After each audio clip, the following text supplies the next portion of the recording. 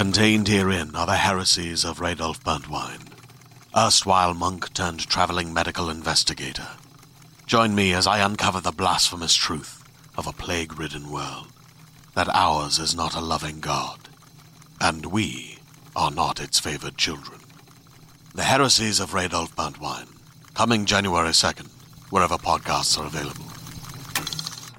Hello there, Scoobies.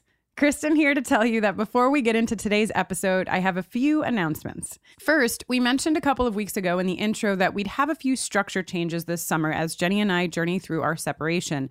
And as such, this week's episode, Harsh Light of Day, is going to be hosted by myself and the always brilliant Joanna Robinson, writer at Vanity Fair, host of many podcasts, massive Buffy fan, and one of our favorite guests of all time. Jenny, of course, will still be with us for the song at the end. Plus, she's coming at us hot with a sexual tension award segment within the episode. Jenny will also be guesting on next week's Angel on Top crossover episode, In the Dark. Then, the two of us will be back at it again in 2 weeks when we bring you Halloween in July and so much Anya with Fear Itself. Also, speaking of Joanna Robinson, if you're a Patreon supporter, you got a very special bonus episode last week where Joanna and I discussed living conditions. Joanna refers to it as the alt track of living conditions, which I love. You can find that by going to bufferingthevampireslayer.com and clicking on Patreon. A couple of important event announcements. First, in just 3 days, on June 23rd, this Saturday, I host one of my favorite events of the whole year, the All Ages Pride Party that I do in collaboration with Autostraddle. This year, we are sponsored by the Tegan and Sarah Foundation. We're going to have music from Emily Wells, spoken word from the Slam team at Urban Word New York City. It's totally free. It's from 1 o'clock until 3 o'clock at Housing Works Bookstore in New York City. So I hope to see some of your beautiful faces there. Also, on July 8th, Jenny and I will be doing a live taping of Beer Bad at Littlefield in Brooklyn. Those tickets sold out as of yesterday, which is very exciting because that means a lot of you are going to be with us on July 8th. But for those of you who didn't get tickets, stay tuned. We'll let you know if any additional tickets are released or if they're door tickets that will be released the day of the show. To those of you who do have tickets, please note the first 100 of you will have seats. The rest of you will be standing room. We cannot wait to see all of your faces. Okay, I think that's all I have for you. So without further ado, let's get into Harsh Light of Day with special guest host, Joanna Robinson.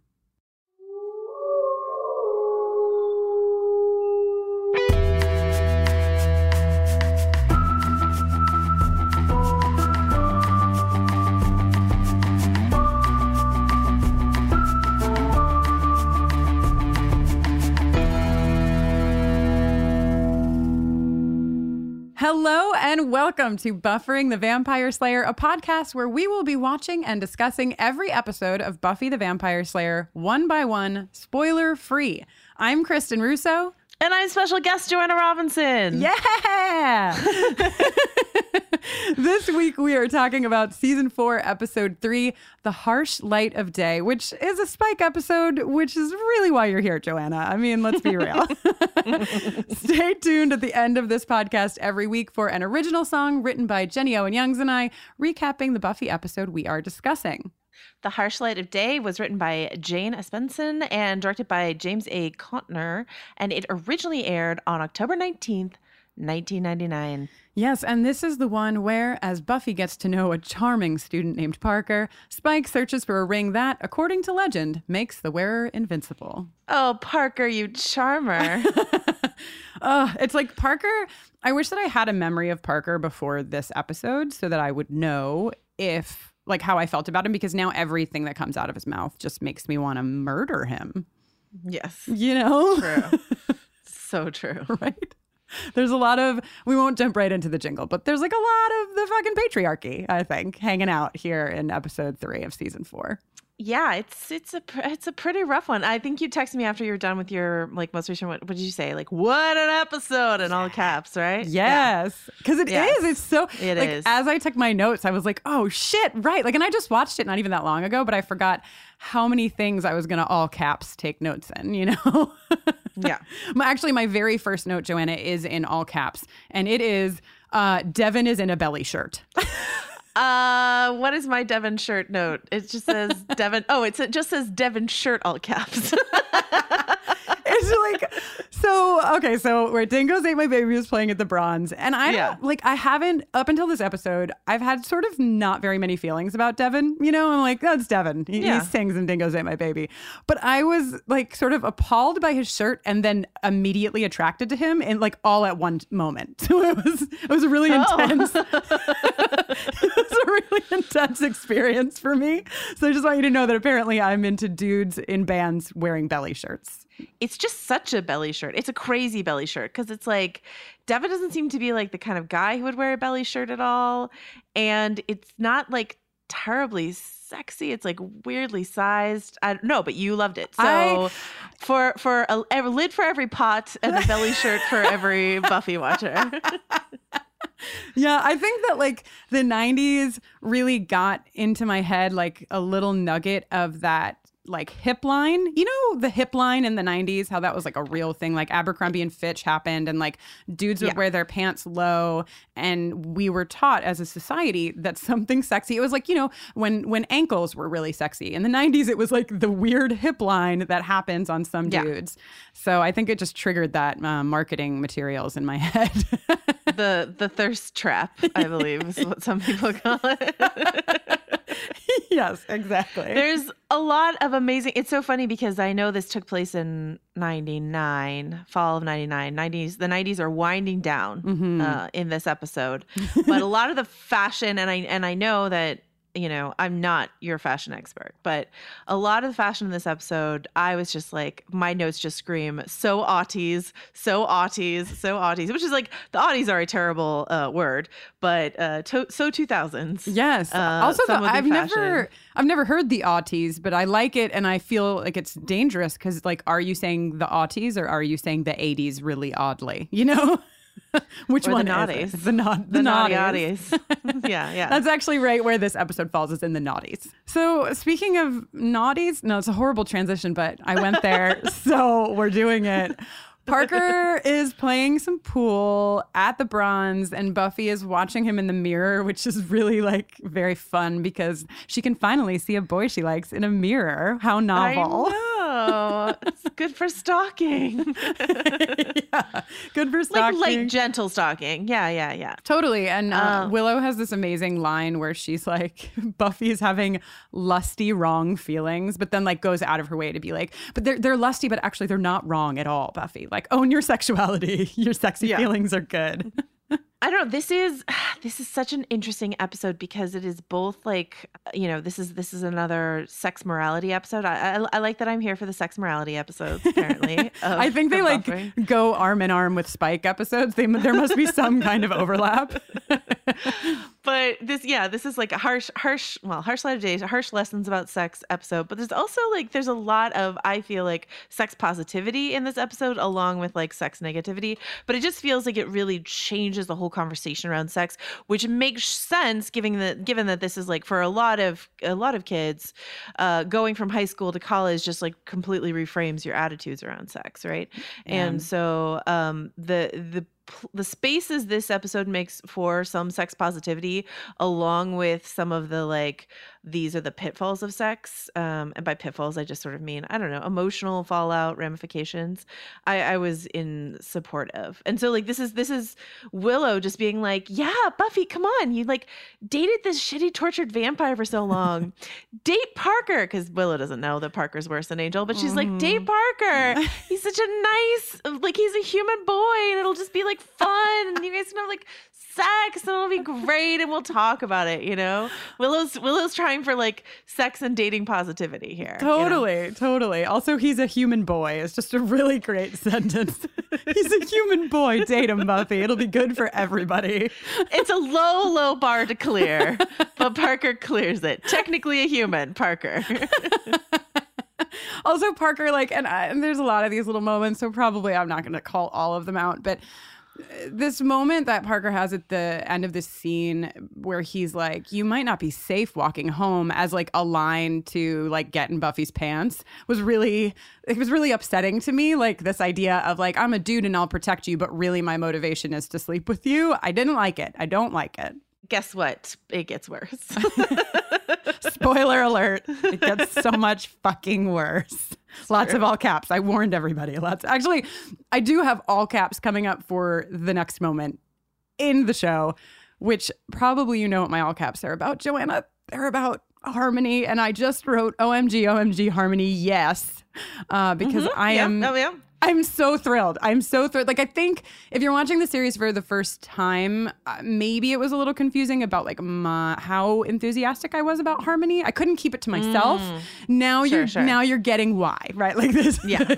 This was in my brain the whole time. Harmony is fucking back, and Harmony is a fucking vampire. Also, Harmony is fucking Spike. So many things. Vampire Harmony is the best, and I mean, it's funny because like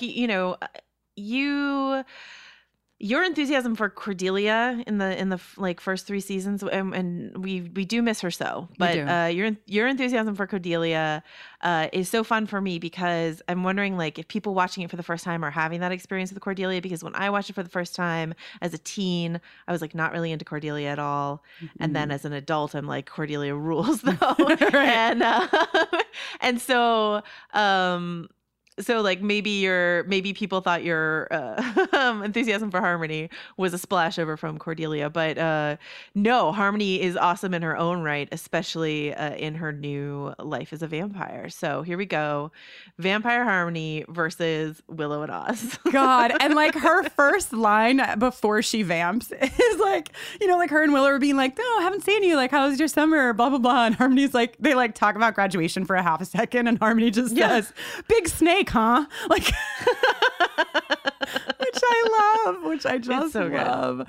And also Harmony in this episode, this is the first time that I had this connection in my mind, but Harmony in this episode, Vamp Harmony, reminds me a little bit of Donna Martin, but like vamped. Like if Donna Martin from 90210 was vamped, I feel like she would have a similar attitude to Harmony, or similar like speak. The way that Harmony speaks reminds me of Donna Martin. Yeah, if Donna Martin graduated, no, she didn't graduate, don't worry. But like spoilers for 90210, she fucking graduates. Yeah, Donna Martin graduates and goes to college and is a vampire. Though Harmony is obviously not enrolled in classes. It's a shame. She should be.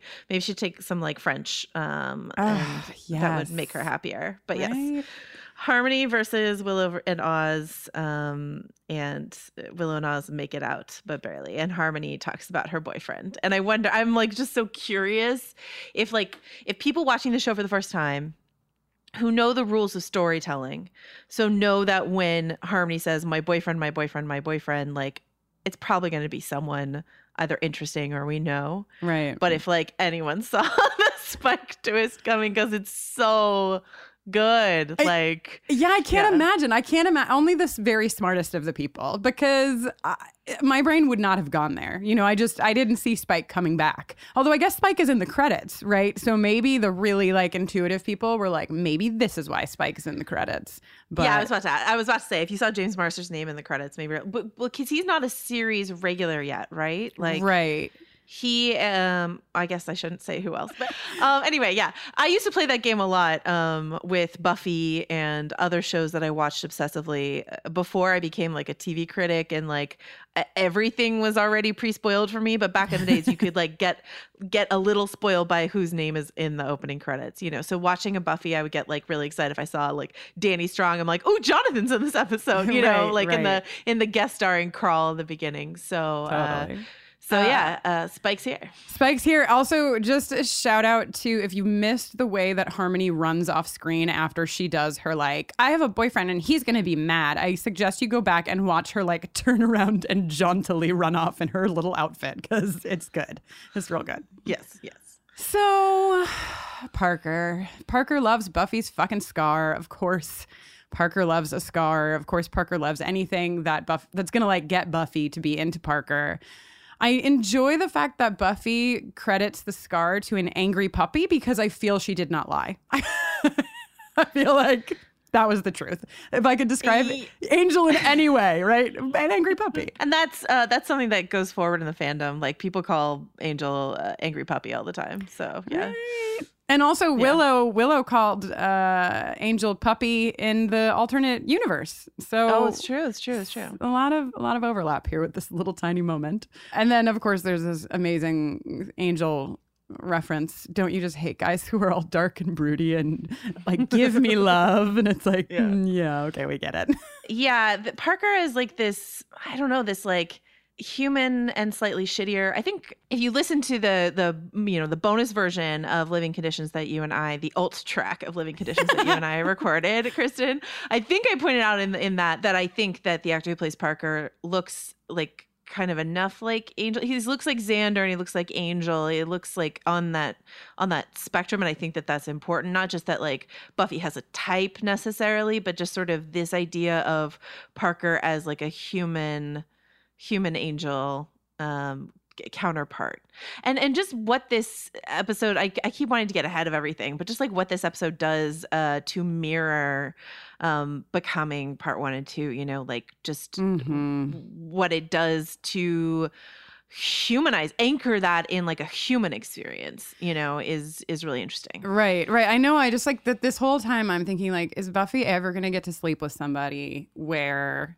something horrible doesn't happen right after? Like, this is like a 1-2 punch. It's like one thing for it to have happened once, but for it to happen again is pretty rough. Buffy has a lot of shit to work through, as if she didn't already. She's the chosen one, you know, like give her a break. So let's go to Giles' house, shall we? I love it. Fucking Xander and Giles sorting books is great. It makes me very happy. It's delightful that like Giles is paying Xander whatever, a pittance to sort some books. And I just love, you know, like sometimes you get like fun little pairings on the show that you didn't know you kind of wanted and needed more of. And I'm like, yeah, I do want more of Giles and Xander together. Yeah, college really opens up some possibilities for us. Some that we've seen and some that we have yet to see that I'm very excited about. Yes. So, and then we get, you know, the return of everyone's favorite vengeance demon. Oh, right? She's back.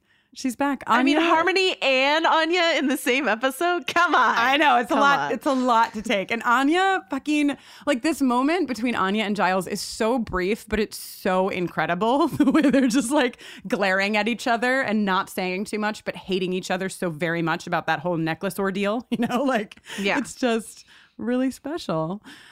Well, and this also feels like, you know, this is I don't know if you agree with me. I feel like this is a big retcon for this character.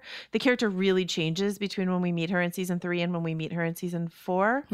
And I don't mind it at all. I really like both versions of Anya.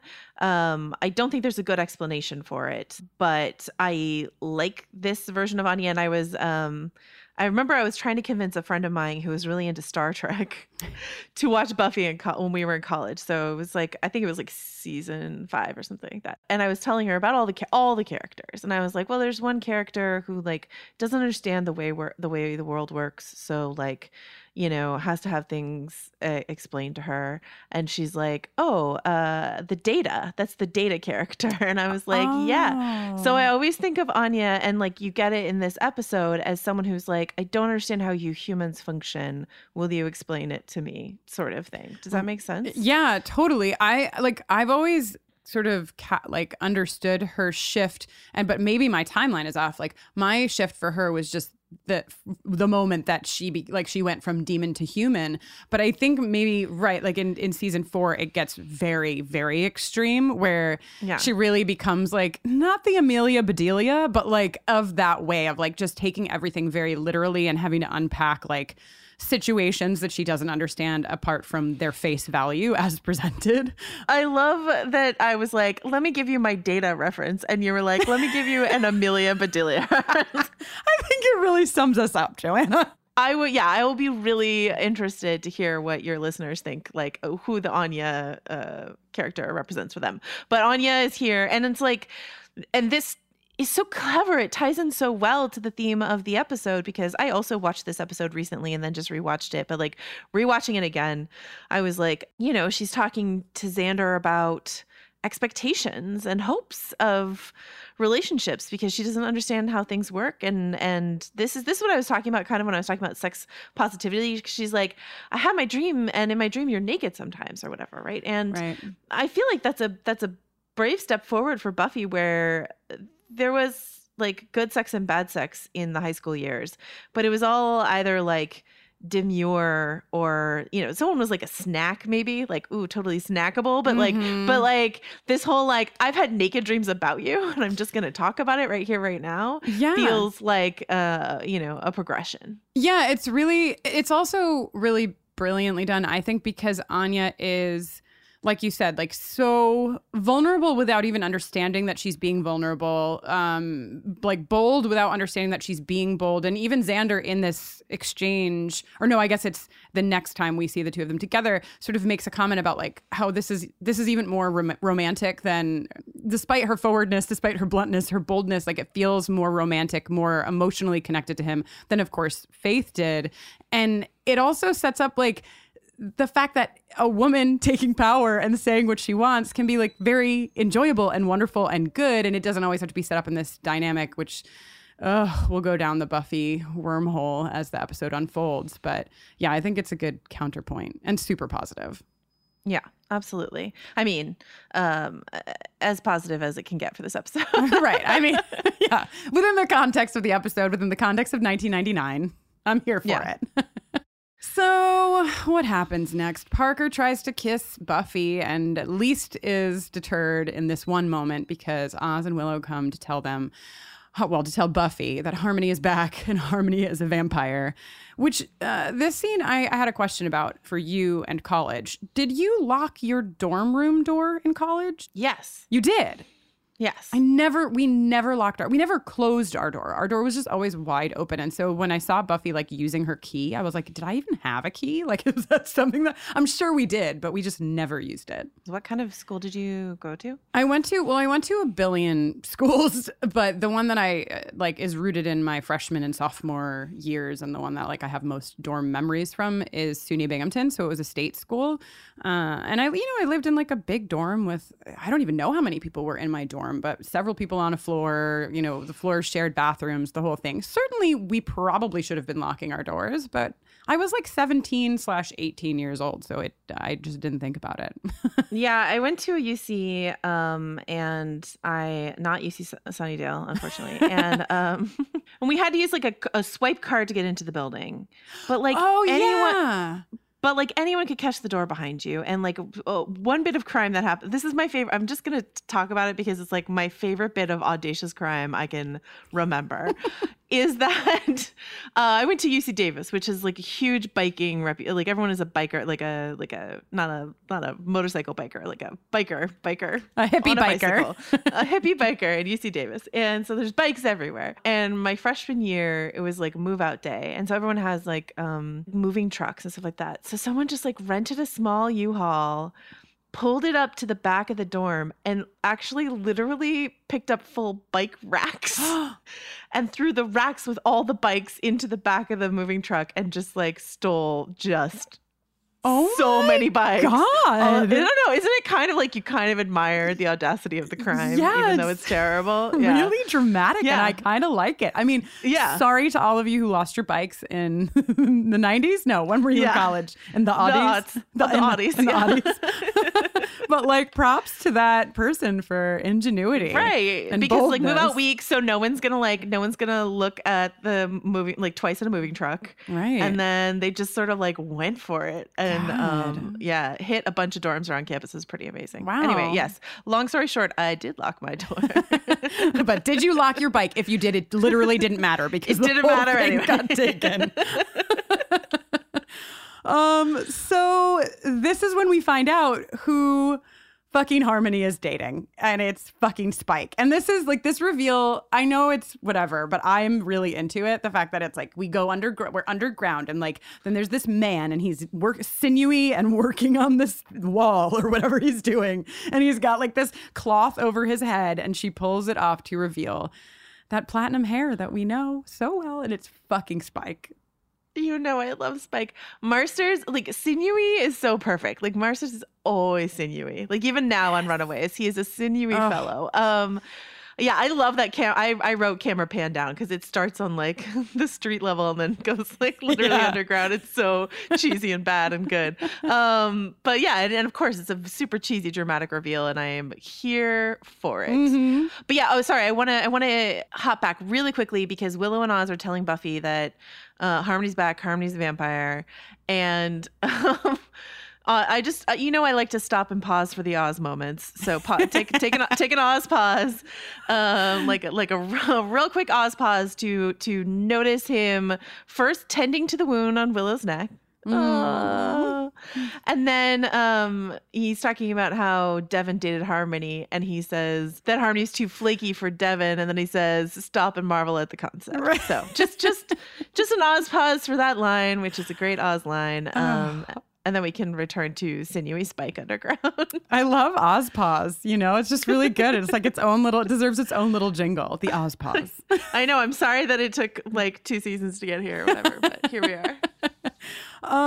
So yeah, I mean, I am exploring my feelings for Spike this time around because like my feelings for Spike were very clear to me after my first viewing of the series, which is I really like Spike. Spike is my favorite character. I want to make out with Spike. I really want Spike to throw me up against walls. Like these are my feelings, and I can't help them. Right in front of Ryan? But like, and I'm like really into Harmony and Spike. I know, I mean, obviously like it gets more problematic as the episode goes on, but in the outset, like their dynamic where Spike is like angry and Harmony is into it, and then Spike is into Harmony being into it. It's just like, I'm here for it. I like it. I feel like she really plays off of his energy in really good ways. We turn a corner later, but like for a moment, I'm here with it. I'm very happy about it. I love Spike. I love Spike. We love Spike. Some of your listeners may not love Spike, and I respect that stance, but I love him so much. I think he's both dreamy and hilarious, and that's a rare combination. Mm-hmm. So there we go. You listeners are welcome to psychoanalyze me. I know, right? And talk to me about why I'm messed up for loving Spike, but I do. That's like how I'm progressing through the series this time is like watching myself watch Spike and being like, what is going on with you? To myself, like what's going on here? Why are you so into it? But I don't know. And like the dichotomy of Harmony and Spike too, where Harmony is like calling him Blondie Bear and just like saying these things that are so anti-Spike, but that you see her doing it on purpose. Like, it's not even like she's just saying the things. Like, she's saying them because she knows it's going to make him angry, and she likes when he's angry because then they fuck, It's like this whole game. Yes. I don't know if you, if only terribly like sad English majors play this game, but like there's a like myself, but there's a game one can play when one goes see Shakespeare at the theater. You go see a Shakespeare play and you're like, okay, all right, that's a line that people quote. That's a line that people quote. That's a line that, and you sort of rack them up even in plays that you don't expect would have so many lines that people just like use or have been used to name books or plays or whatever it is, My English teacher in high school sort of started me on that, and that's just like a thing I do is keep tally of the notable lines. Uh-huh. And I would say Angry Puppy and Blondie Bear mm-hmm. are 2 iconic Buffy phrases that come from this episode. Yes. So. Also, I like that the game is just keeping track of the lines. Like that. I was There's like, no winner. Only losers in this game.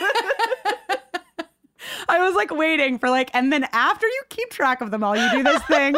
And I then suddenly realized the whole game is just noting the lines. Oh my God. I want to go back. I want to go back to Amelia Bedelia jokes. Oh, okay. So here we are, if we're ready to go to this party where fucking Biff Naked is just playing this party at college. Yeah. This is very Peach Pit After Dark. That's another 90s 90210 reference where like super famous bands would just play the Peach Pit and you're like, okay, the Cranberries are here. Sure they are. Anyway, Biff Naked is playing at UC Sunnydale party. It's right. Like, totally normal. And and it is like, and obviously like now we're in season 4 of Buffy. So Buffy's doing very well for itself. So of course we're going to start to see bigger names playing, not even the Bronze now. They just straight up play college parties. And she has I think she has like pretty great features on the episode too. Like we hear 2 of her songs, one of them like in, very clearly like the full chorus. And yeah. So Spike and Harmony are here. They're picking up some dinner because Harmony did win the argument, which I like. She was like, take me out, and Spike did it.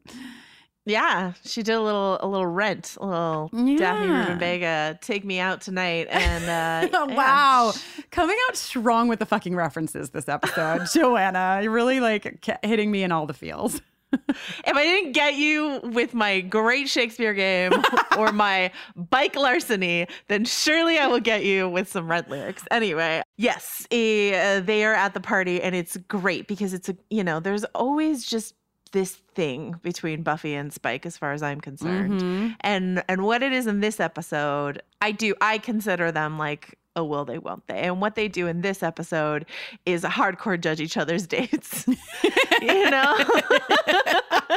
He's like, so Parker, she's like, Harmony, really? Like yeah. This is rom-com. This is some rom-com shit is what this is. 100%. And they also, like, a note that I had was not only are they like assessing each other's current dates, but they also use each other's exes as like a fighting tool, both of them in different points of this episode. Of course, Buffy going in this scene with Drew, like the Drew comment. This is later, I guess. This is after they leave the party. But she uses Drew as like, she left you, blah, blah, blah. And then fucking Harmony behind the fight is perfect Harmony. She left him for a fungus demon. And he's like already annoyed. And then again, perfect Harmony. When we find the gem of Amara, you'll be sorry. And he's like, God damn it, Harmony. Harmony's okay. Once again, I know that Kate Leth is on this episode. Yes, but this is the first Harmony outfit of many. Like they're all great, but this is the Harmony look that I was like, this is every college party that I went to because I was in college like at this time, and so she's got a tube top on with like an asymmetrical strap, and then her hair is sort of like down, but like braided back and like very hardcore, like reined in, and she just looks like. I don't know what it is about the early aughts, but it's like clean but clubby, but like soft but modern. And she's got her makeup done like a little differently. And I was just like, yep, here it is. Here is the aughts on Harmony's body, Totally. It's like you're wearing makeup, but are you? Like that's like the early aughts, I think, the like very nude lipstick and like you're kind of dewy. Drew Barrymore, I think, pulled it off really well in the early aughts. I think Drew Barrymore was a high contender for that dewy look. Yes, Dewey Barrymore. That was her. There's a lot of sorry, Dewey fucking Barrymore. Great. Yeah. So they have that fight outside, but like it should be noted that in order to get to that, Spike like just runs out of that party. Classic, like, I'm going to start talking about something else. And then, no, I'm just going to throw this, passed out teenager at you. Yeah. It's good. I'm here for it. So we get it. We go to a scene in Xander's room where we finally find out why he's squeezing the juice box in the credits. It's a great little metaphor. It's a good old squeeze in the juice box. And it should be noted that Xander is decorating his room with a disco ball. Just FYI, brightening up that basement room with a disco ball. So that's our Xander. That is our Xander. I actually, I know you guys get, some guff from your listeners for being too hard on Xander. I am certainly often very hard on Xander. I have a lot of soft, sympathetic feelings for Xander in this episode, to be honest with you. Same. So his first time was terrible with Faith. And like, just as someone who like just doesn't know what to do, but probably genuinely does have good intentions, at least in this context, but just doesn't know what to do. That's my take on Xander in this whole, sticky situation. Yeah. He's also sticky situation. I see you. But yeah, he's trying to do like right by himself too. Like it's like right Anya is being very clear about what she's after. So completely clear. Is she wearing nothing under that dress, right? That's what we're to believe, that she's just wearing that dress and there's zero things underneath it as it drops to the floor. And it's like, okay, I'm going to... I mean, this is a sex episode, so let's just talk about this. Yeah. There's something even more naked about a woman who still has her shoes on. Ooh, isn't that true? Yes. Yeah, so she drops the dress, but she still has, and I think they're platform wedges because it was 1999. Like, she still has her shoes on, and that just, like, feels more naked to me. I agree. So. It's also, it's pretty sexy. And I want to say that, like, human beings and our, like, the way our desires work is really funny because, like, somebody standing in their heels with no clothes on is, like, pretty sexy in my brain. Somebody standing in their socks with no clothes on, immediately not sexy. Like, it's just like, change the fabric, change the texture, change the height, and then we're in a totally different place, you know? Yep. But luckily, Anya was not just wearing socks. Anya was wearing some heels. Yes.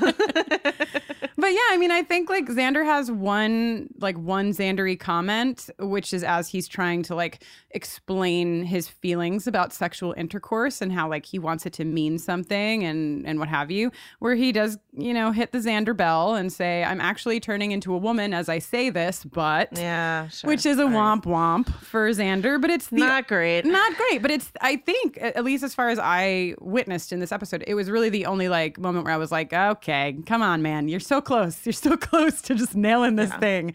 And by nailing this thing, I mean like smashing the patriarchy, not Anya. Not Anya. No. I don't think anyone who knows you thought you meant Anya. Just God forbid. Yeah.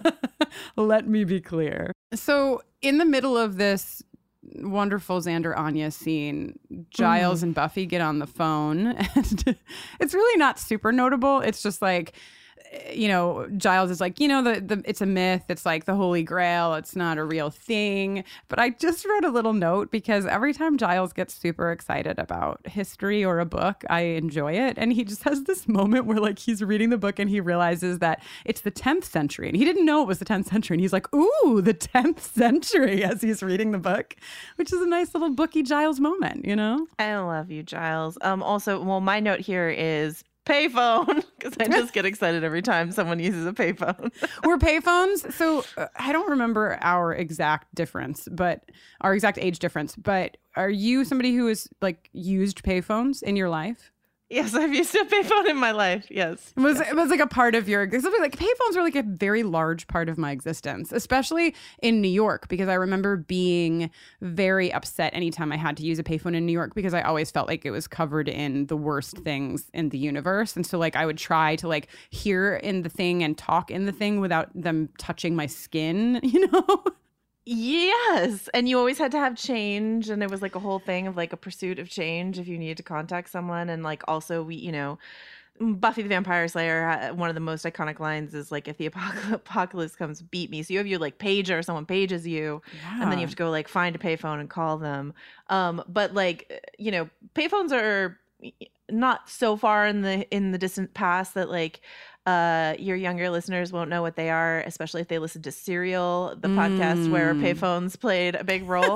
But eventually, payphones will become one of those things where it's like watching a movie and someone's like, operator, Klondike 555. You're like, what is this weird way we used to communicate? Oh, wow. Yeah. That's so you see true. a payphone and you're just sort of like, oh, and they're like, there's almost all gone now. And there's a slight classism to that, you know what I mean? Because like, a phone call, brace yourself, used to cost a dime, but like, people who couldn't, I don't know, I guess a lot of people can afford a cell phone, but not everyone can afford a cell phone. Mm-hmm. And so you're like, the fact that payphones have been all but removed from the street means that like, a population that can't access telecommunication that way is kind of cut off from it. And that's something I just think about. That's just a little bummer I thought I'd drop in the middle of this episode. So. No, I'm here for the bummers because it's true. It's like payphones were accessible to anyone with a quarter. You just needed a quarter and then you could make a call. They were universally accessible, and cell phones are, of course, not at all. So that's your payphone detour. Back to Anya and Xander. Or whatever comes next. Another like relic of the 90s. Well, that's a very rude way of referring to Antonio Banderas, but I just Usually I can see your transitions coming. I didn't see it coming for Antonio. You got me. I didn't see it coming for poor Antonio. Oh, I I'm see so the, proud. Mack truck bearing down on poor Antonio. It should be noted. So like Harmony looking beautiful in like a negligee. So gorgeous. And luxuriating in bed reading a tabloid. Is bothering Spike, right? But it should be noted that when she brings up Antonio in this context, he of course did play a vampire, an interview with a vampire in 1994. This is 1999, so Yes. I guess she could have said Tom Cruise or Brad Pitt, but she went international. She went with Antonio. Oh, and like also, okay, so Antonio, and because Antonio Banderas was like, again, Antonio Banderas is doing a great job in the world, but in the fucking 90s, like all you heard about was Antonio Banderas. Like he was everywhere. It was a very big deal. Very fucking big deal. And this scene, we get some Spike sex, and I'm here for it. I'm here for the Spike sex, and I'm also here for Harmony using her blue veins as a like that's how she's getting Spike. She's like she says literally, I'm simply covered in these blue veins. Like I just, oh my God, I like it. I like what I like, and I like this. Yeah, the blue veins and the more Drusilla talk. Right. Yes. What does she call her? Dorcas. So Dorcas is something that like we called each other in the 80s and 90s, right? It was like a rad, totally tubular Dorcas sort of thing. For your listeners who are musical fans, there's a musical that I grew up watching a million times over, which is problematic in its own right. Seven Brides for Seven Brothers. It was like a favorite in my house. The most beautiful sex potty character in that musical, played by Julie Newmar, who also played Catwoman, is named Dorcas. Like that's her name. They're like pioneer women, like frontier women, and so Dorcas, I guess, was a name that one might be named at that time, and it was like it's like Dorcus. And like long before dork was like a thing that we ever called people, and so like they're like Dorcas at this like sex bomb of a woman. It's so funny. So wow, that really I need to watch that musical. I'm not familiar with that musical actually, and I would like to turn Dorcas on its head, and it feels like this will really do it for me. Yeah, Julie Newmar is taking Dorcas back. She's reclaiming it. She's sexifying it. It's gonna be great. Incredible. So then we have to go back to this fucking party, right? Like that's where we're going. And Biff Naked is serenading them, and she's all like, "We are the lucky ones," and everybody's like, "Yeah, the 90s." And then Parker and Buffy like steal away to have this. My note specifically is Parker's all la history as whatever, making a choice. It's just like I can't hear anything that he says now and not just want to strangle him. But I will say that I really find this kiss to be A+. Like as much as I'm like, oh, Parker, stop saying all your bullshit just to make out. Like the kiss is a really good kiss. You know who's really good at slow dancing and then like nuzzling and then smooching someone? Sarah Michelle Gellar. Yeah. She does it real well. You feel like she does the whole like in that sort of like attraction days thing really well. I feel like you just really are transported when SMG is telling you that Buffy is sexually attracted to someone. Yeah. I think she's good at it. She is. Here's what's true about Parker. Here's what's both good and bad about Parker. Is like, yeah, Parker's running a game on her. Yeah, Parker's a total trash human. But he is also in his like sneaky shitty way setting up expectations. You know what I mean? You can disagree with me. That's fine. But like, here's what I will say from my own perspective. Having lived more life than, 18-year-old Buffy had at this time, there's a point where you start to recognize when people say those things to you and you're like, oh, I understand what that means. You know what I mean? This person is in their shitty way trying to set up some expectations for me, testing the waters. And like Buffy doesn't know that that's what he's doing among other things that he's doing. You know what I mean? And so she just agrees with him and she's like, yes, live for today. No regrets. Okay, let's just do it. Whatever. And So yeah, maybe I'm giving him too much credit, but I'm just saying it's a coding that I eventually became able to read. And when you're 18, you can't necessarily read that code. Right. Know? That's interesting because I feel like it's easy to watch now and see those things, but in watching this, even this last viewing, I still felt like Parker was not.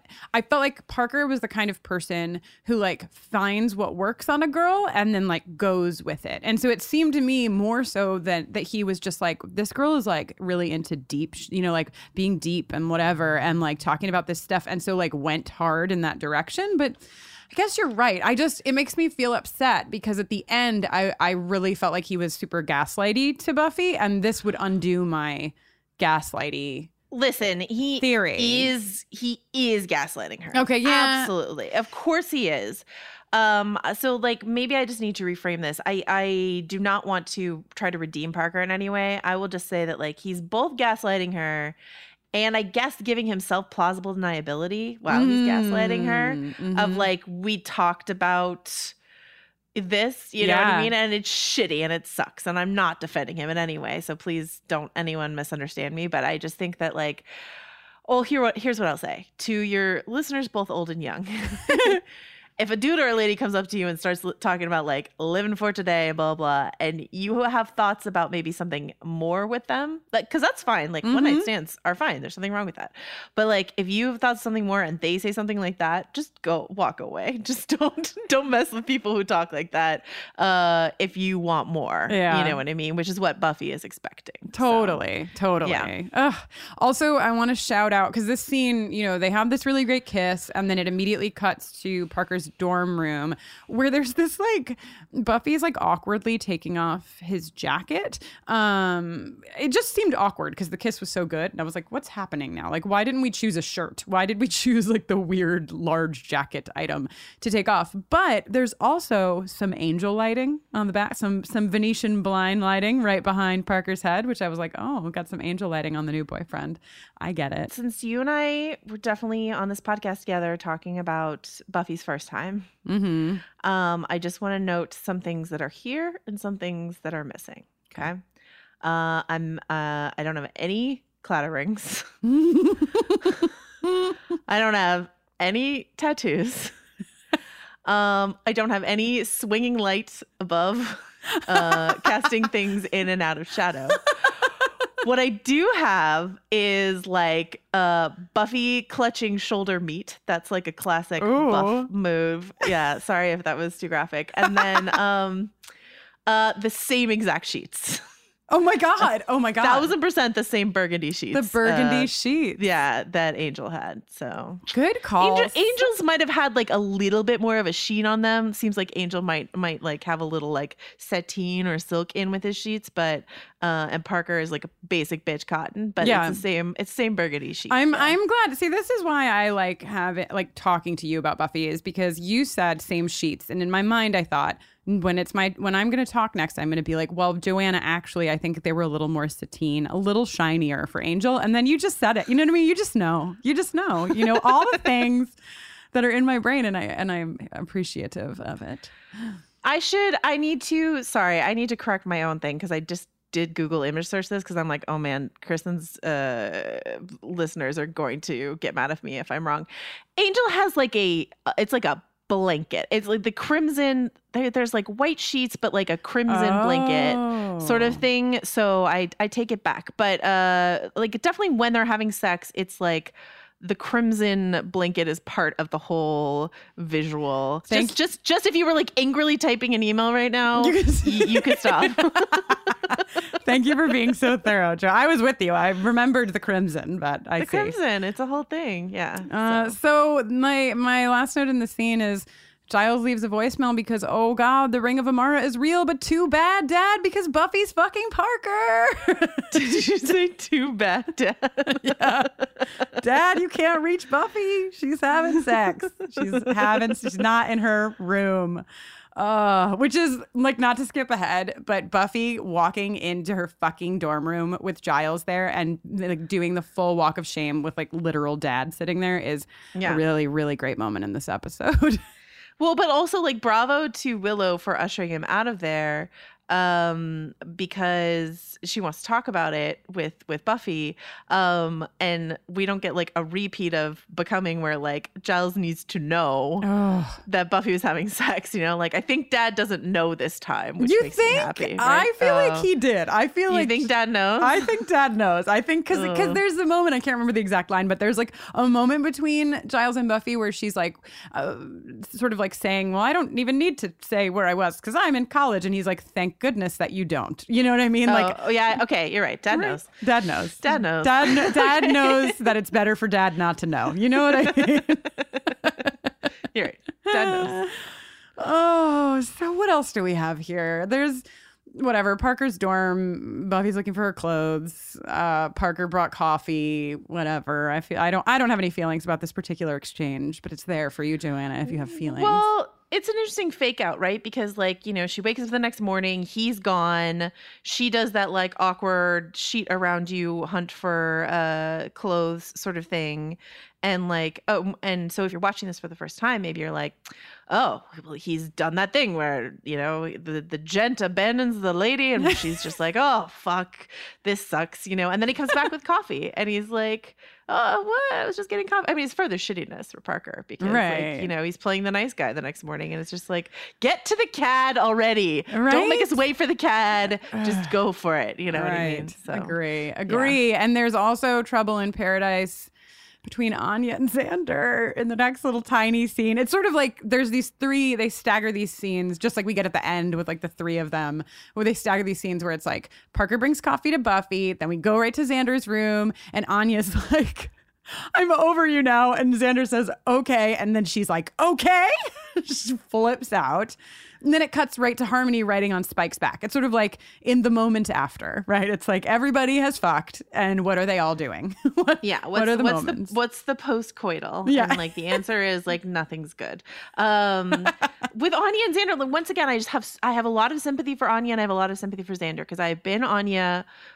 Definitely often been Anya where you like say something and you know, she says, I'm definitely over you. And what she wants him to say is like, no, we had sex. It was great. Let's date, you know? And he's like, okay. And she's like, okay. You know, and it's like, you know, and Xander, who's 18 and like not, you know, not quick on the uptake generally anyway, is not attuned yet to know that when sometimes people say things they don't mean in a like weird plaintive way, hoping for you to reassure them that they're wrong. Right. And, you know, he just sort of goes, okay, you know, and I have sympathy for both of them in that scene. Really. Totally. And Xander's definitely, I feel like Xander's been in this position before where he just like goes along with it. Like he's not even really saying his own thoughts. He's just like, I get she's saying this, so I'm just going to agree. Like he's definitely not participating in the exchange. He's just agreeing because he thinks it's what he's supposed to do.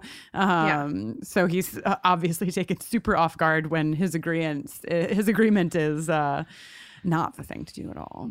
Yeah. Yep. And then Harmony using a lipstick shade that she would never wear or pull off, like a practically black. I guess she's probably experimenting with some shades. She's bored. She's bored in that underground. Yeah. But yeah, she writes like what Spike loves Harmony and a heart. Oh, yes. Oh, Harm. Oh, Harm. Oh, Harmony. Yeah. Right. And then the walk of shame happens. We already talked about that. But I do want to just say that in the scene that Buffy comes back to her dorm room, she has some really good post-sex hair. I don't know if anybody else noticed it, but it's real good. But Kristen did. I did. I've been like, I should have my own segment this season that's just like Buffy's hair watch because I'm like really all about it. I think season 4 Buffy hair is super solid. At least these beginning episodes. I don't know where we're gonna go. I'm gonna do this thing where like I know what you know and your audience knows. There's some like crazy good Buffy, like good bad Buffy hair coming up that we can all talk about later. Ooh, I think I know what you mean. But yeah, so the walk of shame that you talked about, but then there's this like upsetting Spike and Harmony scene, right? Yeah. So this starts off before we get upset. This scene, the one that you're referencing, I believe, begins with Harmony in a purple corset. It's like a beautiful silk corset that she looks so good in. And so before we go into the scene that gets a little down, I think we should go to Kate Leth, who I know is going to have something to say about this purple corset and probably many other Harmony looks. We'll see. We'll find out. But let's hear from Kate. It's time for our friend Kate to give you the Buffy fashion update. Well, welcome back to Buffy Fashion Watch, and today we're talking about the harsh light of day, aka all men are terrible, but even demons and vampires pale in comparison to the guys you first meet in university. I'll be honest, I fast-forwarded through a lot of this episode because I just hate Parker so much. I'll start by saying Harmony overshadows everyone else in this episode to such a degree that Spike wouldn't even need the Gem of Amara if he'd just stand in the shade of her perfect outfits. We've got a red silk pantsuit. We've got detached sleeves with a braid in her hair, no less, and a floor-length pink silk skirt. And yes, Kristen, we have a purple corset, but it's not just a purple corset. It's a lavender tie front knit corset spaghetti strap top. There's so many words going on in there. It's really hard to cover all of it. And to top it all off, I can't tell if the pants she's wearing with it are silk or PVC. Honestly, I had that problem more than once in the episode.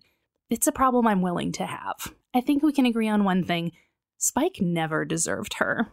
Speaking of Spike, he will make one of 2 guy entries into Fashion Watch this week. I know, very unusual. And no, it's not Xander. I'm not even talking about Xander in this episode, even though he does have a couple moments to kind of not be horrible. It's weird. But hilariously, Spike makes it in for a faux pas. I'm sorry. I have such complicated, sexy feelings about Spike because he imprinted on me as a teen, and it's really hard to make that go away, that it is hilarious to see him in a baggy, faded black t-shirt tucked into his jeans. He looks so goofy. What is he doing? The second entry is Giles. Giles wears a hoodie. That's all I have to say. Overall, the Scooby Gang don't pull many fashion surprises in this episode, although we do get the reintroduction of Anya. She wears several silk slip dresses. Try and imagine how many takes I did on that one. And she has brown hair. I forgot about her brown hair. Spoilers. Oh, and don't worry, if you were waiting for me to mention Buffy wearing baby blue when she kicks Spike's ass, I didn't forget. I could never forget. She did that one for me. Until next time, I'll see you at the mall. That was our friend Kate. She gave you the Buffy fashion update. Oh my gosh. You can always count on Kate, right? Kate, always. Literally always. So, okay. Thank you, Kate. Thank you for all the things that you constantly do to bring us fashion in all of the most inventive ways. Joanna, now you want to bring us down, right? Let's go down. Let's all come down together. Well, it's just an interesting scene because, we love Harmony, but we don't like Harmony. She's so shitty to everyone. But like when she says basically why can't you be nice to me? Yes. It's sort of like, oh my gosh. She doesn't even say, she says, I don't know why I let you be so mean to me. Oh my God, it's so bad. It's so really, hard. I know. And again, journeying through my feelings for Spike, I was sort of why? Yeah, Harmony, why do we do this? Why are we doing this? And of course, Spike. In another, I don't know how to exactly play your Shakespeare game, but I just feel like love. I feel like Love Hurts Baby might count. I don't know if it counts, but it seems like I'm gonna give it a half point. Half point for Love Hurts Baby. Thank you. Because you went out on the street right now and you were like, what do you think the line Love Hurts Baby is from? Yeah. People are going to be like, all of pop music history. But if you say, what's Blondie Bear from?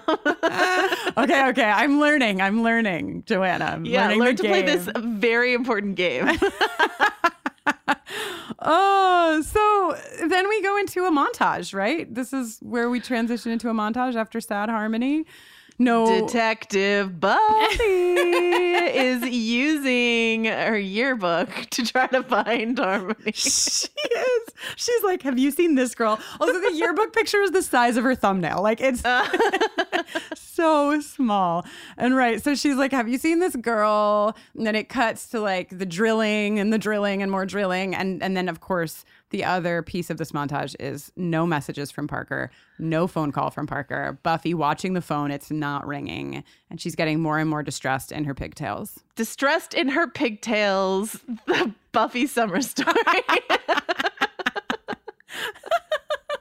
Today's episode is brought to you by Regal Cinemas. If you're anything like me, you deeply enjoy going to the movies. Going to the movies is probably among my top 3 all-time activities. I love seeing films on the big screen. I also love being around other people who are watching the same movie with me at the same time. And of course, I love eating giant buckets of popcorn. If you feel the same and you like going to the theater, Regal Unlimited is something that just makes sense. Regal Unlimited is the all-you-can-watch movie subscription pass. It pays for itself in 2 movie visits. You can see any standard 2D movie anytime, no blackout dates, no restrictions. When you want to watch a movie in 4DX or IMAX or RPX or ScreenX, there's so many ways to watch movies these days. Your Regal Unlimited membership gets you into those premium experiences at a reduced cost. And with Regal Unlimited, you don't only save money on the tickets, you will also save on your snacks. And as previously mentioned, I love snacks. The only thing that can make me love a snack more is saving money on buying a snack. Members get 10% off of all non-alcoholic concession items with membership. Regal Unlimited, all you can watch movie subscription pass. It pays for itself in 2 visits. So if you're planning to see 2 movies this month, join Regal Unlimited and sign up now. You can sign up in the Regal app or on regmovies.com/unlimited. Sign up for Regal Unlimited using code BUFFERING and earn 10% off your 3-month subscription. Please let us know about all of the movies you see and how the popcorn is. Hey there, it's Rachel Ballinger, and I am thrilled to invite you to Rachel Uncensored, my podcast where I get real with my friends and celebrity guests, where we talk about all sorts of topics. From personal stories to hot-button issues, we cover it all. New episodes drop every Wednesday, so make sure you tune in on Apple Podcasts, Spotify, or wherever you listen to podcasts. Trust me, you won't want to miss out on the fun and candid conversations we have here on Rachel Uncensored. Okay, so then we get to this scene where this reminded me of the Goonies when they find the treasure in Goonies, you know, because it's like piles of like necklaces and jewels. Harmony is like dancing in the back like an idiot in her little tiara. Has a great line, I think, where Spike like thinks that the green jeweled necklace is the Jewel of Amara, and so he like yanks it out of the pile, and Harmony is like. Harmony just says, like, you're too good to use a clasp. Like, she's so mad at him that he, like, yanked the necklace and didn't undo the clasp. It's just, you know, Jane Espenson, like, fucking great. It's just, the lines are so good in this episode. Yeah, this reminds me of Indiana Jones and the Last Crusade, right? Ooh. Like Goonies is a good reference. I always like to remember that the Goonies call the treasure rich stuff. The rich stuff. Yeah, so they definitely find the rich stuff, but also this is like the the cave in Last Crusade where you're looking for, you know, the magical thing among all the other things. And Spike is going for a bunch of like super obvious stuff, and Harmony has unwittingly put the ring on her finger. So which we find out when Spike literally stakes Harmony, having no idea that she's put on the Jewel of Amara. Like, no, definitely just killed Harmony and happened to harm. I know. Yeah. And she's so hurt, right? She's like, well, at first she has like a perfectly Cordette response, which is like, I can't believe you did that.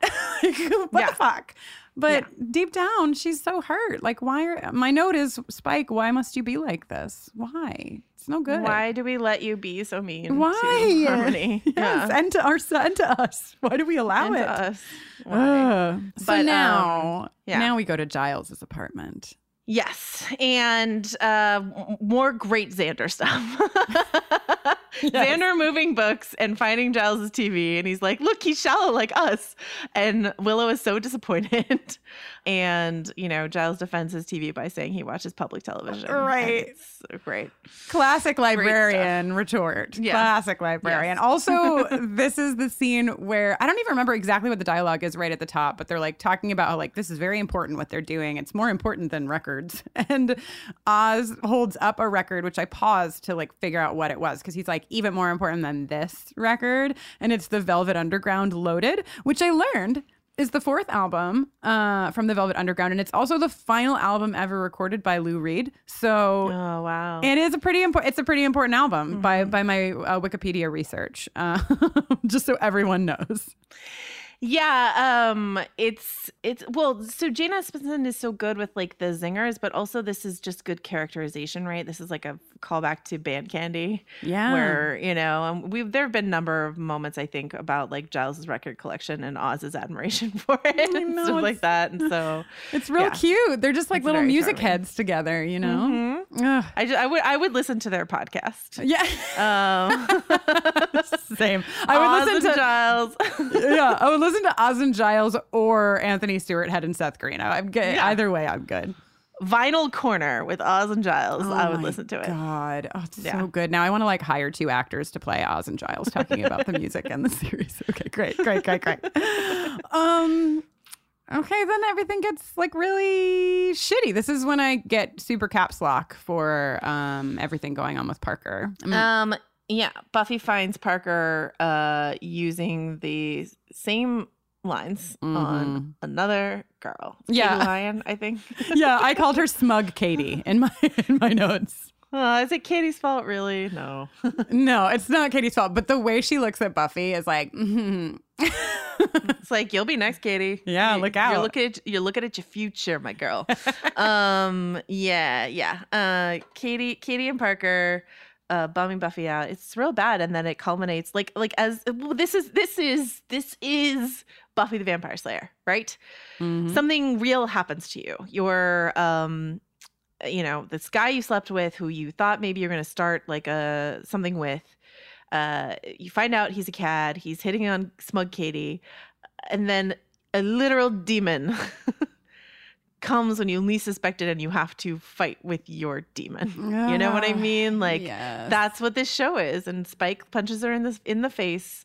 Spike is a daywalker now. To use some Blade terminology, and punches her in the face right when she least needs it. So. Right when she least needs it, because listen, I want to talk about the fight with Spike too, but I just want to like say out loud a couple of these lines from fucking Parker. Like one of the lines that Parker says to her before Spike gets there is she's like, you didn't call and I was just wondering. And he just fucking like, he knows, right? He knows what the fuck is happening here. But instead of being nice at all, he says, it's only been a couple of days. Did you need to talk about something? Like a fucking nightmare. And then Buffy, like halfway through this conversation, is like, did I do something wrong? Which made me want to sob, like just sob, because she thinks that she's done something wrong, and it just makes me so upset. And Joanna, it is one of the most visceral experiences of the fucking patriarchy that I have seen so far in this show. It makes me so mad. So I'm gonna just play the fucking jingle.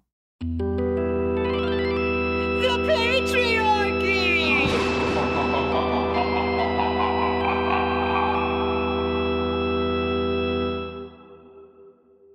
Okay.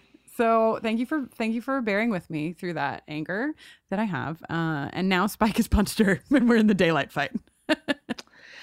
Yes, sorry. I did not mean to railroad any opportunity to call it the patriarchy, but here's Spike also doing it, because Spike is not only like literally punching Buffy, but he's like slut shaming her in this fight too. Yes. And guys, once again, we apologize for Spike being our favorite.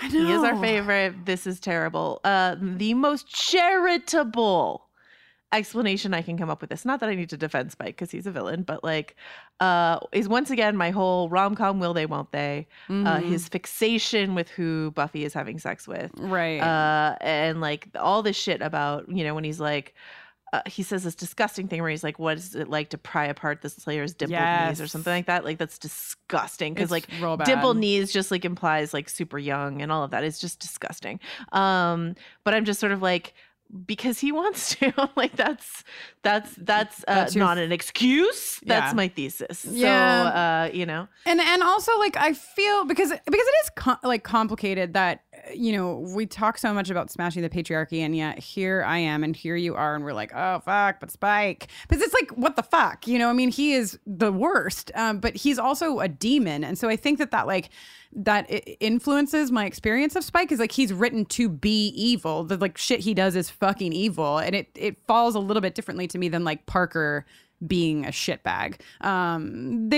They both really could use a good fucking punch in the face in this episode. But I think that's why perhaps I internalize them differently. I don't know. But I do. Oh, absolutely. I think Parker. I think a shitty human is magnitudes worse than a villain who's as evil as he's supposed to be. Yeah. Absolutely. And this whole exchange and him bringing up Angel being the thing that sort of drives her to finish the fight, like that's all great, because fuck him for bringing that up. Yeah. But and then he's also had Drusilla thrown in his face a number of times in this episode. So like this X slinging. Mm-hmm. As you mentioned at the top of the episode, is sort of a two-way street. Totally. But Spike is just more like just disgusting and shitty and slut-shamey about it, because it's just sort of like he talks about her having sex with Parker and he's like, oh, it didn't seem like you knew him that well. It's like, fuck you, dude. Come Yeah. on. Like, well, right. And he's just playing on, I mean, they do a good job playing on each other's insecurities, because like his insecurity is his heart when it comes to Drew. And in this case, Buffy's insecurity really is tied to sex, like having sex and like feeling like, did she fuck up?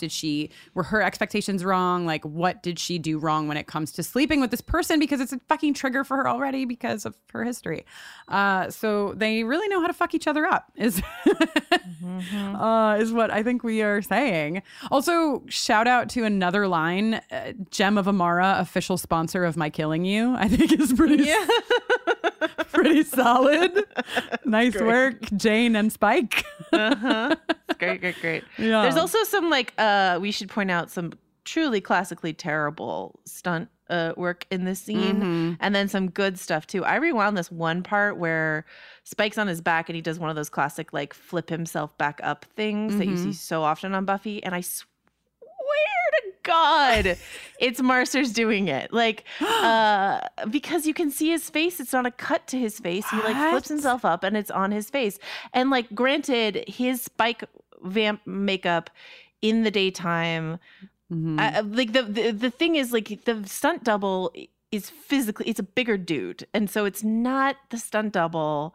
Maybe they had an acrobatic double, but it seems like too much work. So anyway, I'll be curious if your listeners agree with me, or if they're like, Joanna, you're crazy. James Marsters definitely did not do like a flip back up from the ground. Oh, but what if he did? I'm like fanning myself. He had many abs at the time, and I think Sarah did that move herself a couple times as well. I think it's like one that the actors could figure out. You know, they're like not necessarily doing their own kicking, but they're doing that like flip up from the ground. Nice. Anyway, yeah. So the turn that Spike takes to Angel is really all Buffy ever needed to win this fight. As soon as he draws the line between the insecurity she's feeling with Parker to the experience she had with Angel, it's fucking done. My notes in all caps is that's all she needed. Blammo. Literally, I wrote blammo. So you're all welcome. Wow. She gets the fucking ring. Spike somehow doesn't immediately combust, which is like a little, he jumps underground pretty quickly, but like he's in direct sunlight for like at least a couple seconds. No fire happens. He jumps underground. Will it be the last we see of Spike? Well, he's in the credits, folks, so probably not. But yeah, and then the end of this episode has a lot of feelings for me. What about you, Joanna? Well, yeah, we and before we get to the very end, we should say that we skipped sort of like Anya looking for Xander, and Xander was looking for Buffy, and he's like, I don't have time, and he literally, I mean, he didn't. He's trying to like, they know, I think at that point or maybe he doesn't know that anyway. Like this is not the first or the last time that Xander will, his concern for Buffy supersede concern for a romantic partner. Right. This is a classic Xander thing, but it also just sort of feels like, yeah, he doesn't have time in that moment for that. But that's like a sad thing Yes. for Anya. And then also we get Harmony, Oh, who goes, being a vampire sucks. And it's like such a cheesy line, but it's done so well. It And I really- just, full marks for that. yeah, it really is. Sad Harmony, like sad vamp Harmony really nails it. I wrote down another one of her lines in that little moment because she says, like, I wouldn't have just given it to him. He was my platinum baby and I loved him. No. Why is she so good?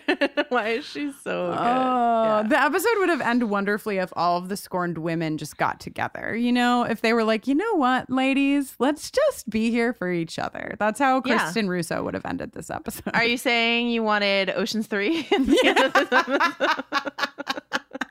Yes, correct. But instead it's just sad walking montage. Sad walking montage, right? But Yeah. of course, before we get to the sad walking montage, Yeah. Oz, thankfully, Oz has that gig in Los Angeles that we briefly heard about at the beginning of the episode. So he's going to bring the Ring of Amara to Angel from Buffy, which is like... I really wish, Kristen, that you were doing like an Angel podcast right now, because then you could just like immediately the following week, like go to that episode. Well, where... you know, you're right. And what's funny, Yeah. Joanna, is I am. What? This is the first I'm hearing of it. There actually is an Angel podcast. It's called Angel on Top. And you know who's going to be guesting on this episode? The next episode is Jenny Owen Who's that? Youngs. I've heard of her. Yeah, Jenny Owen Youngs, who is not here in this universe, don't worry, will be in Los Angeles in the other universe, because we're going to find out what happens over there with Oz going to LA, because, you know, that's what these television shows do. Oh, it's so exciting. Yeah. I am really thrilled that you guys are doing this week by week thing. I've never done that kind of watch, the like watch one Buffy, watch one Angel, but especially in this season, I think, in this season and the following, when they're on the same network, it feels like vital to do a side by side watch. You just miss things if you don't. So I would recommend everyone, it's early in the new Angel podcast, start your Angel rewatch or your Angel first time watch. Kristen did not pay me to say this, nor did she tell me to say this. I but didn't. I really do think that it's like at least for 2 seasons, and then you'll be hooked and won't want to stop anyway. But like at least for 2 seasons, you gotta watch both. is Hell what I yeah. think. Hell yes. The crossovers are everything. So then Willow really shows the fuck up. Like, Willow says the thing that we all wanted to like scream to Buffy through the television screen in the prior scene, is just like, you know, no, like none of this bullshit where you feel like you did something wrong. This guy is an asshole, but in Willow speak is a poop head. And Buffy sort of has this moment of saying like, ugh, which really gets me. He's manipulative and shallow, and why doesn't he want me? It's like owning the right, like Yep. owning this shit, like owning it, being Yeah. like, I see it, but yet it still emotionally impacts me. Like I can't access the next rung on this ladder to say like he's manipulative and he's shallow, and so I don't give a fuck that he doesn't want me. Like I'm still on this rung of the ladder where I'm still upset about it, which is so real. It is like you can see that somebody's an asshole and still be destroyed by them. It's just how life is. Yeah. That's a very real sentence right there. And here is I will be gentle on Xander in this episode. I will be sympathetic for Harmony and sympathetic for Anya, and hopefully as harsh on Spike as I should be. I'm going to be a little hard on Buffy here. This is Willow showing the fuck up for Buffy in a way that I feel Buffy often like fails to do for Willow. Yeah. And I think we've all been in those friendships where you're the one who shows up and the other person doesn't. Not that Buffy never does, but like just every time Willow does in such a spectacular fashion, I'm like, Buffy's not, I mean, she's a chosen one, sure, but I wish she would choose to show up for her friends a little bit more sometimes. So, yeah. you know. It's certainly an unbalanced relationship, at least at this stage in the game. It's always Willow comforting Buffy, very rarely Buffy being there for Willow in that deep of a way. Yeah. But hopefully she's taken some of what Willow has said to heart, that this is a certifiable poop head and we don't need him anymore. And then we get did you call it a broken-hearted walk? Because if you did, that's literally the note that I wrote down in my notes. Similar. Yeah. Broken. Yeah. Something like that. Yeah. Buffy, Anya, and Harmony just all like, man, Love hurts. What was the line that I said that I got a half a point for? Love hurts, baby. Love hurts, baby. So generous with that half point, Joanna. In the classic words of Buffy Vampire Slayer, love hurts, baby. God damn it. Oh, you know what's hard about a podcast is that it just like goes into outer space, and now forever that will be just logged. Love hurts, baby. That's the one I came up with, everyone.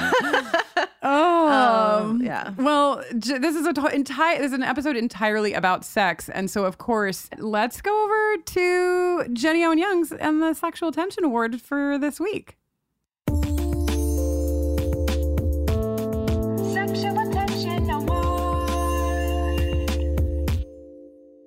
Hey, what's up? It's me, your friend, Jenny Owen Youngs, here to bring you everything you need to know about recent goings-on in the land of the Sexual Tension Awards. Great. Last episode, Season 4, Episode 2, Living Conditions. Want to bring the results of our listener poll to you. And here's what we got. Basically tied in last place, we had Kathy and Celine Dion with 15% and Kathy and Pencil Sharpener with 14%. Coming in at second place, we had Kathy and Hard-Boiled Eggs with 30% of the vote, and Kathy and Cher taking the award with 41% of your vote.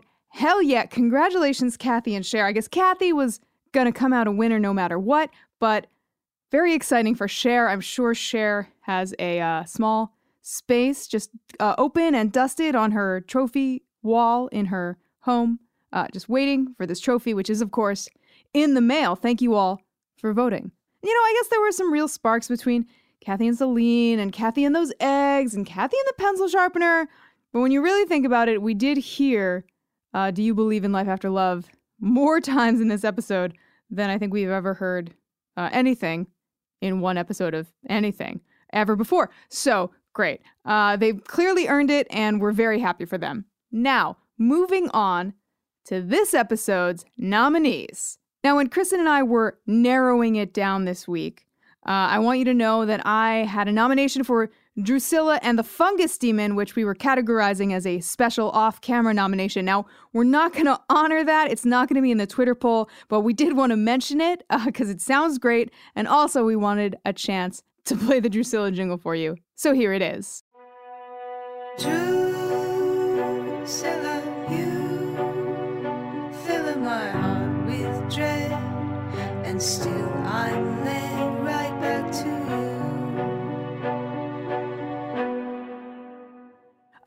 Okay. So now time for the real nominees this week. Wow. Okay. We've got some hot pairings.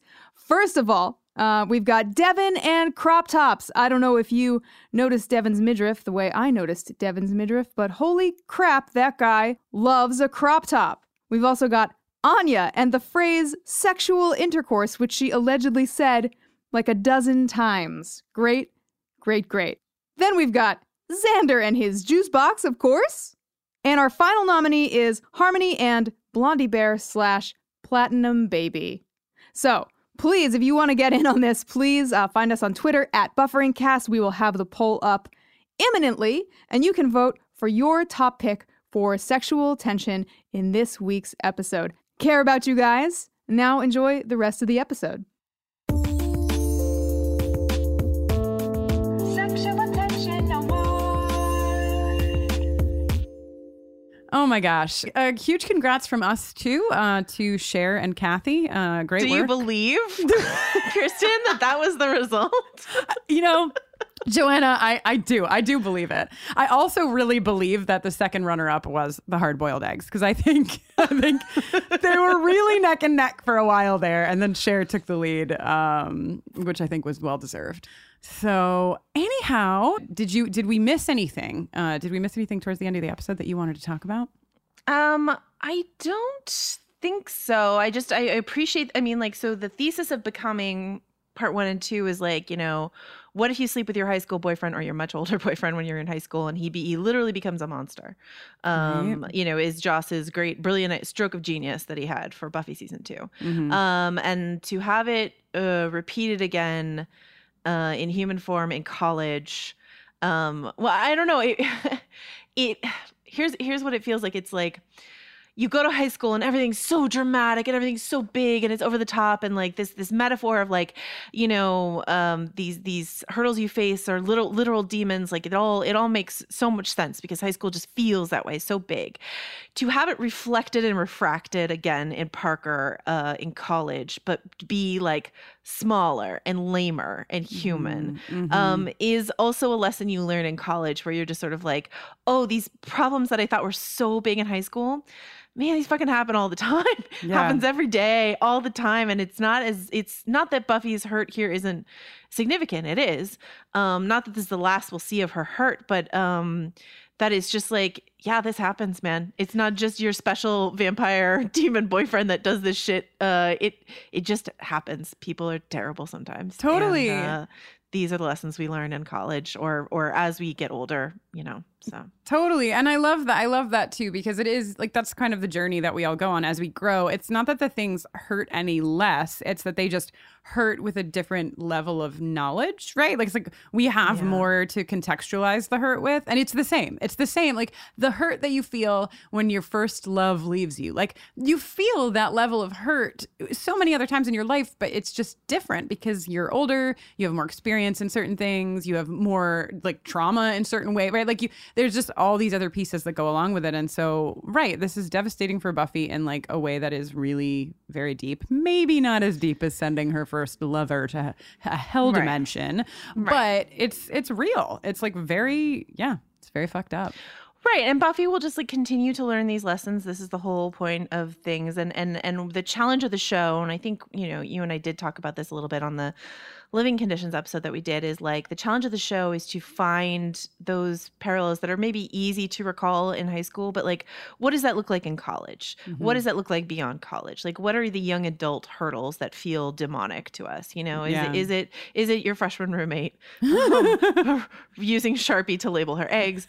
Is it this thing that you thought was more than a one-night stand and it turns out it was just a one-night stand? Like what are those things? And I think, like I said in that episode, like sometimes these later seasons of Buffy really nail it, and sometimes I think they're stretching a little bit to figure out analogous challenges for a young adult. So I don't know, it's interesting. Joanna, you're so good at talking. Do you know that about yourself? Joanna Robinson, thanks for being a part of the Harsh Light of Day with me. Thank you for having me to talk about our problematic fave and weird sex stuff. Someday we will, Kristen, you and I will launch our spinoff podcast that's just called Problematic Fave. Yeah. Parentheses, weird sex stuff. And everyone will, of course, want to listen to it. So. Exactly. And if you all enjoyed listening to Joanna and I talk about the Harsh Light of Day, I said this up at the top, but you can listen to us talk about Living Conditions in a bonus episode that's over on our Patreon, which is available to all of our patrons at any level. So you can check that out. You just go to our website, bufferingthevampireslayer.com, and click on Patreon. And there's a bonus episode where Joanna and I talk about Kathy, and some more Kathy. Joanna, will you tell the lovely humans where they can find you? If you're a Westworld watcher and a podcast listener, and hopefully if you're listening to this podcast, you are a podcast listener, I do 2 podcasts about the TV show Westworld. One is called It Takes That Many Podcasts to Understand What's Going On, guys. One's called Decoding Westworld. One's called Still Watching: Westworld. We will also, the Still Watching podcast will, once Westworld is done, be moving on to the Amy Adams HBO adaptation of Gillian Flynn's Sharp Objects. So we will be doing like a little watch of that. So Still Watching is something that I do with my Vanity Fair co-host, Richard Lawson. And if you don't want to hear me yammer anymore, you can read me yammer on VanityFair.com.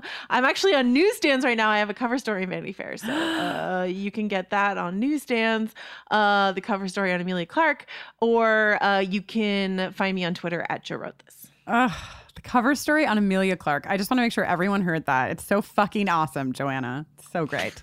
Everything that you do is so great. Also, I want everyone to know that I'm behind on Westworld, but like Joanna, I've like squintily looked at some of your tweets and I'm like, oh, Joanna's really into the most recent episode and I'm like 3 behind. I have to catch up. I have so much to watch. I was a little proud of myself. So I wrote this tweet that went kind of like a little, it went a little far, and it went far beyond my little, like sometimes you make a tweet and it goes far outside the scope of your little like following, right? And so all of a sudden there are people on there that like don't understand what you're about and they're like trying to decipher your tweet. And so like I feel like most of the people who follow me really understood, but I put the last episode of Westworld and compared it to 3 episodes of television that I find like tremendously affecting. And one's The Door, a Game of Thrones episode. One is The Constant, my favorite Lost episode. And then I put a Buffy still up there. And most people in my feed knew which one I meant, but it's just Giles's face. And so a lot of people are like, either what's Giles reacting to? Some people are like, is that the coffee commercial that Giles used to be on? Oh my God. And then, and then some people are just like, what's that Buffy episode? It was passion. For the record, I know all of your listeners would have gotten it. It's like the shot of Giles's face when he sees Jenny. It's very, very clear what it is, Joanna. I'm like, here we get it. It's super clear. We get it. I just want to say that like I needed more of your listeners in that moment. For all the people who are like, oh, what episode is that? I mean, granted, I could have picked like Jenny and Angel in the window or something like that, but I went for the Giles moment because it's just a little bit more. Yeah, I do. Yeah. I think it was a great choice. Screw all those people who don't know Buffy well enough to get your picture. I mean, come on. Yeah. Screw them. Anyhow, when I am not talking to Jenny Owen Youngs or Joanna Robinson about Buffy the Vampire Slayer, I am, doing stuff with LGBTQ young people and their families. As a matter of fact, if you are based in New York, in just a few days on June 23rd, I'll be doing my all ages Pride Party. It's an annual party that I throw in New York City. It's at Housing Works Bookstore. It's super fun. It's from 1 o'clock until 3 o'clock, and we have performances by Chica and Emily Wells and the slam poetry team from Urban Word New York City. Reese Bernard of Autostraddle is going to co-host with me, and you can find out all of those details just by following me on social media. It's all over my social media right now. You can do that at Kristen Noel, which is KRISTINNOEL. What, did I spell my own name wrong? Did I say K-R-I-S-T-E-N or did I say I-N? I'm going to start again. Wow, this is history in the making, folks. K-R-I-S-T-I-N-N-O-E-L-I-N-E. Jesus Christ. That's how you find my socials. It's also my website, KristenNoeline.com. And of course, you can find Buffering at BufferingCast on Twitter, on Instagram, and on Facebook. And you can also email us at bufferingthevampireslayer@gmail.com. I think we're ready to howl out, Joanna. Are you ready? I'm ready. Until next time.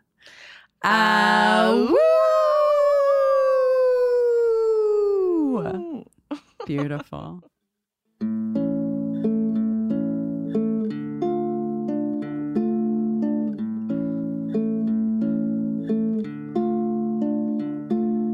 I thought I knew what I was getting into.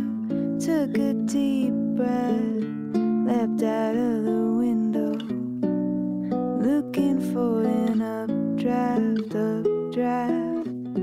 I didn't get to catch that.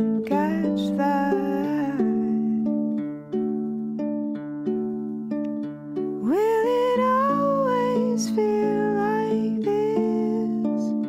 Where it starts off with a kiss, then leaves me licking my wound and thinking of you.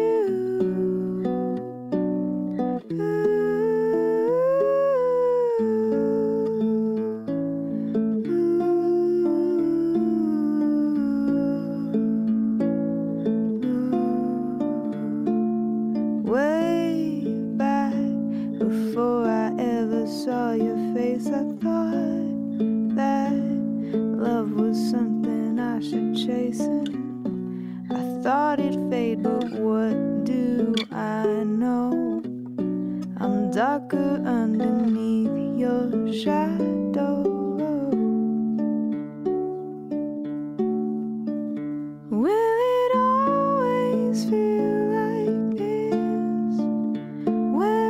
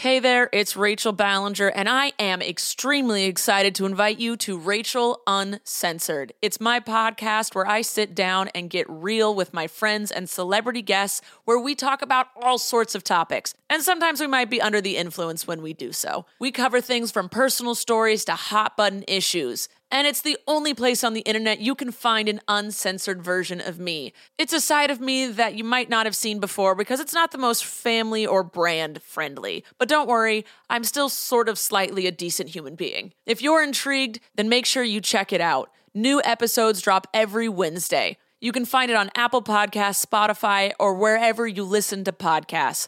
Trust me, you won't want to miss out on the fun and candid conversations we have here on Rachel Uncensored.